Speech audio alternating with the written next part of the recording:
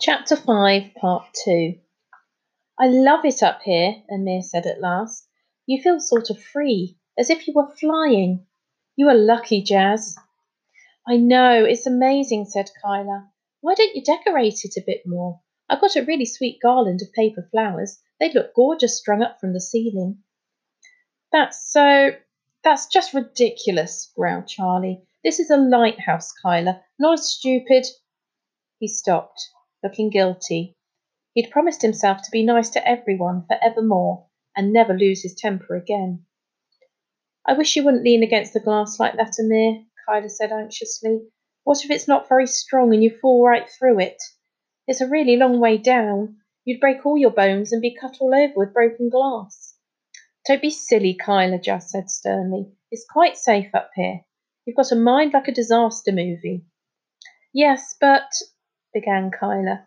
But at that point a seagull perched on the roof overhead, and the scratching of its feet distracted everyone. Dougie nudged Amir to get his attention.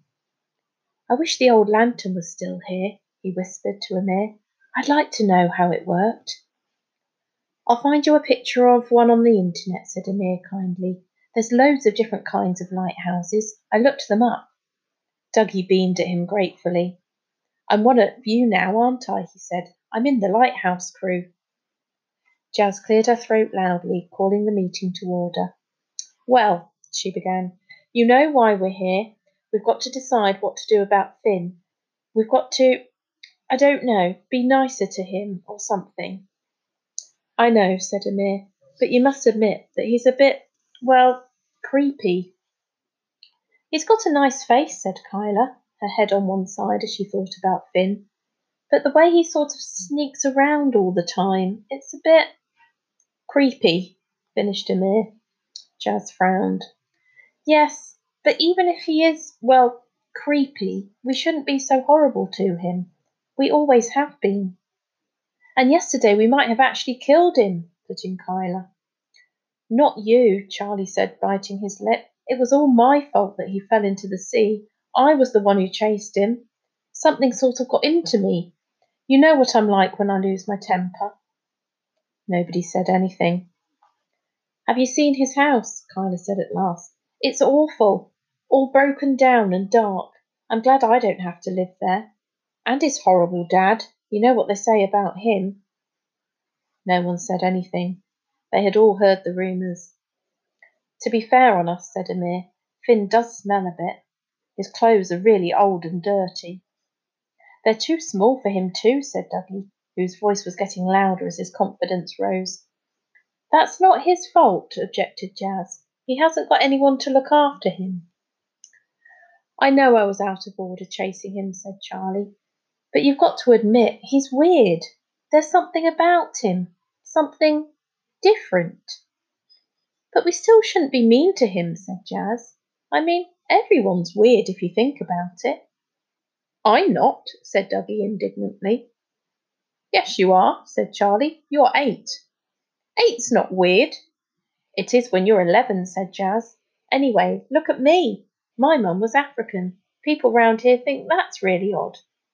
And I'm Pakistani, said Amir. You're right, Jazz, but I've got a horrible temper, said Charlie. That's bad weird, not just weird.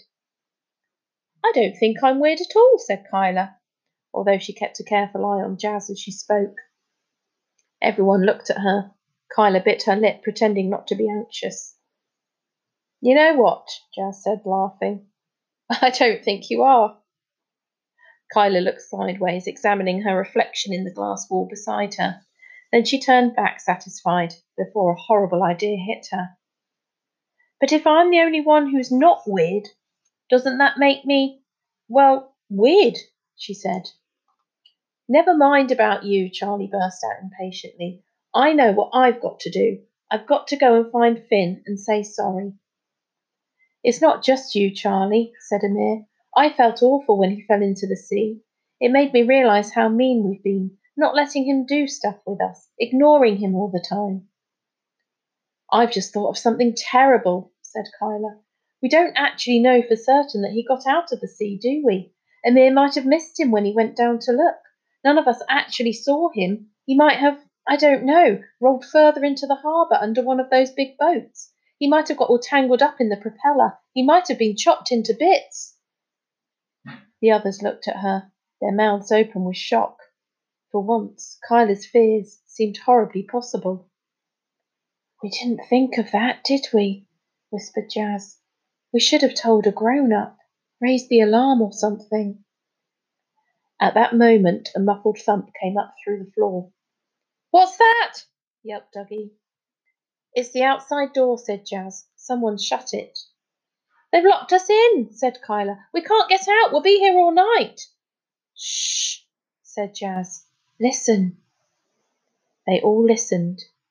There were footsteps on the stairs, climbing fast, higher and higher, nearer and nearer to the lantern room. It's Finn's ghost, shrieked Kyla. He's come to haunt us. We'll never get out of here alive.